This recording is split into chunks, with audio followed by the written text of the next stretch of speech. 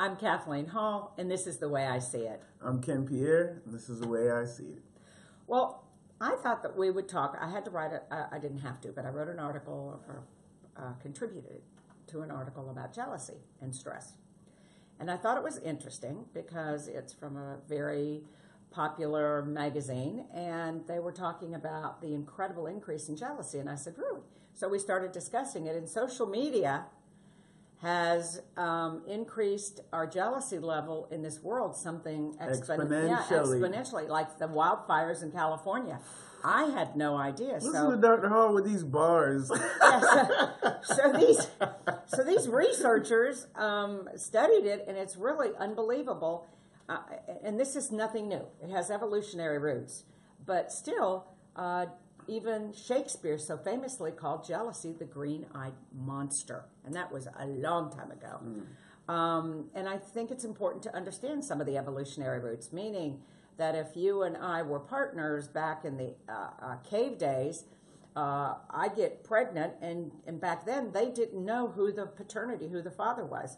So if I started hanging around with guys and going out and collecting herbs and, trying to get a rabbit or whatever we were doing, and I came back later and this baby's growing in me. Exactly, not on my watch. Exactly, because he doesn't know back then whose baby that is. So you can see jealousy was more of for the man to the woman. Now, for the woman to the man, jealousy was an evolutionary necessity because I have this baby, I have these children to feed, and he has to go get the rabbit, maybe find the new cave we live in when the old cave wears out.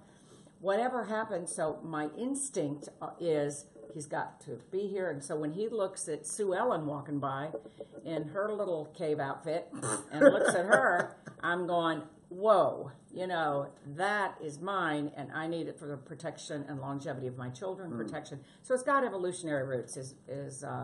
So that's, and the reason I threw that in was to be compassionate with yourself and not go, oh my God, because I grew up Catholic like you did. I did. And, you learn about the 7 deadly sins, and you learn about how evil you are when you feel this way or it gets out of control. So I'm into self-compassion and no judgment at this stage. So just realize it's a normal emotion. The problem is when it becomes the green-eyed monster and it takes over everything. And of course, I know it well because of being on Wall Street and the World Trade Center and my previous life. The jealousy between each of us, between brokers or buying and selling companies, and there were no women there. It was so vicious. It's even pretty much beyond belief. And women in my life, whether you had a great husband or beautiful kids, or my kid, how many bumper stickers have we seen? My child's an honor student or whatever. The jealousy has just been ridiculous. And you, in the military and things, you've seen it in a different spectrum. I'm not even going to go to the military. I'll just go to, like you said, social media. Like, I grew up in the era where it was, starting out.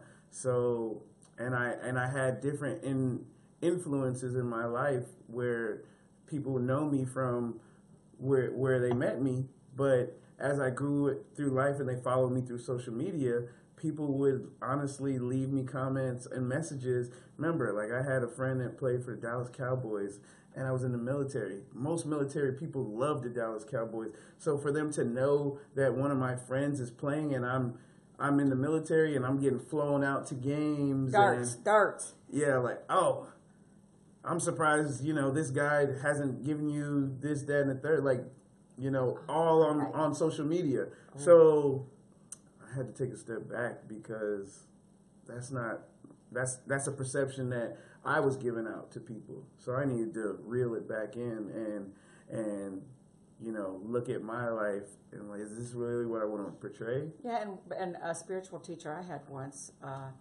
we were talking about jealousy or wanting a different career or maybe authoring a book or whatever you think you've wanted to do. And she laughed and she said, Kathleen, don't you realize that when people are jealous of something someone else has or what they're doing, that's not their life. They don't have a right to be jealous. That if they worked for something or if they're a teacher or a writer or whatever, that's their destiny in this lifetime.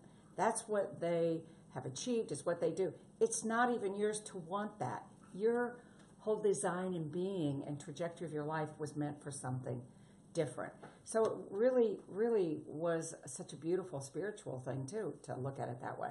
But, even in our neighborhood, Yeah. I mean, jealousy of yards. Of the yards Yeah, here. I mean, where'd you get the flowers? Who has the best flowers? Yeah, where's the pine straw that you use? Yeah, it's so deep in your yard. I mean, did we all use the same community service, or do you have somebody? I mean, really, seriously. It's funny. I mean, my husband's a physician. You hadn't seen jealousy until you've seen this doctor group. So it is everywhere, and the point is to. So what are we going to do about it? So you and I talked about this, and we have a little acronym that we use at the Mindful Living Network, and it's called ACE, ACE, and A is awareness. So and how to become aware? Notice the symptoms. Do you have psychological symptoms? Am I watching my husband's phone at night? Do I think he's screwing around or doing something? Am I noticing one of the neighbors when she's jogging and just staring at her outfits and going, is she losing weight, or is she? I mean, really seriously. Or are you at work and one of your friends goes in and the boss closes the office door and they both go in there and you go, I know she's getting a promotion, or I know she's talking to me. Whatever it is, awareness of your emotions, okay? So be aware about the green monster, and it's a bad feeling, number one. 2, physical symptoms. If your heart starts racing, your stomach gets tight, you don't want to eat, you notice that your time is being taken up by these jealousy, whether it's hypervigilance or whatever. And then the third symptom is relational. Is it causing fights in your partnership, in your relationship? What is it at work? Are you starting to get paranoid and separate yourself from other people? Because it will have physical, emotional, and it will have relational symptoms. So be aware. So awareness is the number one. Be aware of it. Then have self-compassion and go, wow, this is really interesting that I am jealous of Ken. And he knows the Dallas Cowboy guy. I can't even look at him when he passes me or read his posts anymore. So it's not about him. It's about me. What hole is in me? So that's awareness, and have self-compassion. And then next is choices. So the choices are, you can journal and go, wow, what is this bringing up to me? Is it that he got dealt a better hand? I believe he's luckier than I am. I've worked all this time and it's not working. What is it for you? So, and then make a choice and say, I'm not going to live this way. I'm not. Because jealousy imprisons you. Don't you think of it? I think of it. Yeah, it's a cage. And the key's in the door. So it's a horrible thing. And you and I talked about this. I worked at the prison up in the North Georgia mountains. I worked when it was male offenders, and now it's female offenders. It's Arendelle Prison. And if you look at the people that are in prison, whether they murdered somebody, stole something, whatever they did, so much of it started with jealousy. They wanted that shirt you had, or that ring, or that wife, or whatever. It starts with me coveting or wanting jealousy, wanting something else. So awareness is huge, but here's the other thing. If you get the victim mentality, like, oh, I can't help, I'm so jealous of Ken. It's a choice. Okay, so shift it from the victim to the control issue of, this is a choice. I'm not going to do this. I'm not going to be in bondage. I'm not going to put myself in prison. And my life was meant for a higher purpose than being jealous. I agree. Yeah, it's just a thing. And then the A is awareness, C is the choice, and E is the energy of the experience. And go, wow, now I can see how it escalates. And jealousy is information.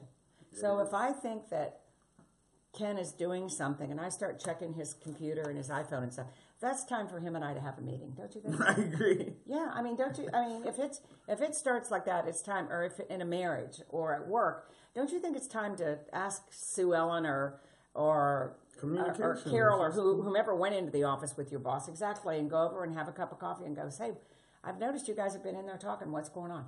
It's a wonderful, wonderful thing to get to the truth of yourself and your situation in life. I definitely agree with that as well.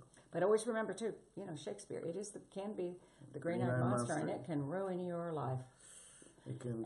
And I know you've had a lot of relationships, and also people that are jealous can think, I'm in this relationship with Ken, and I'm jealous here, but when I leave this relationship, I won't be that way with my next partner, Jim. Yeah, right. You've seen it probably serially with a lot of your friends, and I have. And it's women as much as men, or in relationships a lot of times more. I agree. Yeah. So anyway, let us know about your relationship with jealousy. Email us, text us, let us know. We definitely want your input. We'd love to hear how you either handled it, survived it, or didn't, and your experience. My name is Ken Pierre. This is the way I see it. And I'm Kathleen Hall. This is the way I see it. Have a great day. You guys have a great day and a great weekend. Enjoy the weather. Have a good day.